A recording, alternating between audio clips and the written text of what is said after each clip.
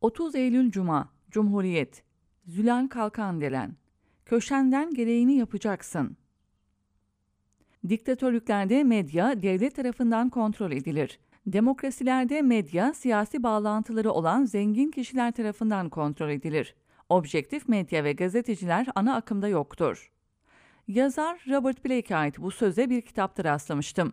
Ana akım tartışmasına uzun uzadıya girmeyeceğim ama kısaca belirtmek gerekirse bu terim günümüzde çok geniş bir kitleye yayın yaparak kamuoyundaki yaygın görüşü şekillendiren büyük haber şirketleri, holdingleri için kullanılıyor.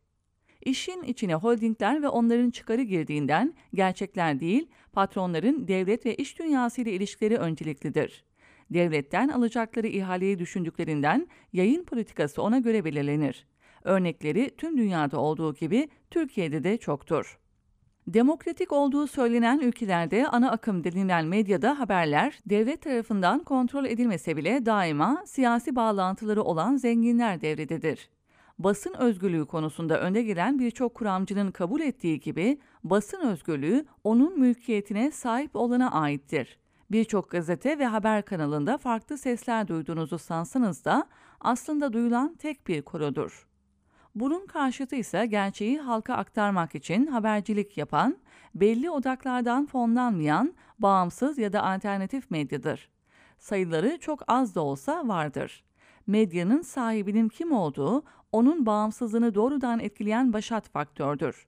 Medya ile ilgili çarpıcı gerçek budur. Bu girişi geçen çarşamba akşamı CNN Türk'te AKP'li Cumhurbaşkanı Erdoğan'ın konuk olduğu canlı yayın dolayısıyla yaptım. Programın bir yerinde Hürriyet yazarı Abdülkadir Selvi ile Erdoğan arasında gazetecilik açısından utanılacak bir diyalog geçti. Selvi sordu. Şehir hastaneleri konusunda muhalefet bir dönemler çok eleştirilerde bulunuyordu. Şimdi bu eleştirilerin biraz sesi kesildi. Nasıl karşılıyorsunuz? Erdoğan yanıtladı. Vallahi Abdülkadir Bey artık köşenden gereğini yapacaksın. Ahmet Bey yapıyor bak. Bunu söylerken dönüp karşısında oturan Hürriyet gazetesinin genel yayın yönetmeni Ahmet Hakan'a baktı. Selvi, evet derken birlikte gülümsediler.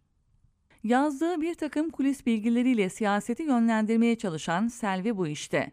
AKP döneminde Alo Fatih olayı gibi bu da gazeteciliğin tarihine ibretlik bir olay olarak geçti. Canlı yayında vatandaşların gözleri önünde iktidardan talimat alan gazeteciler utandı mı bilmem.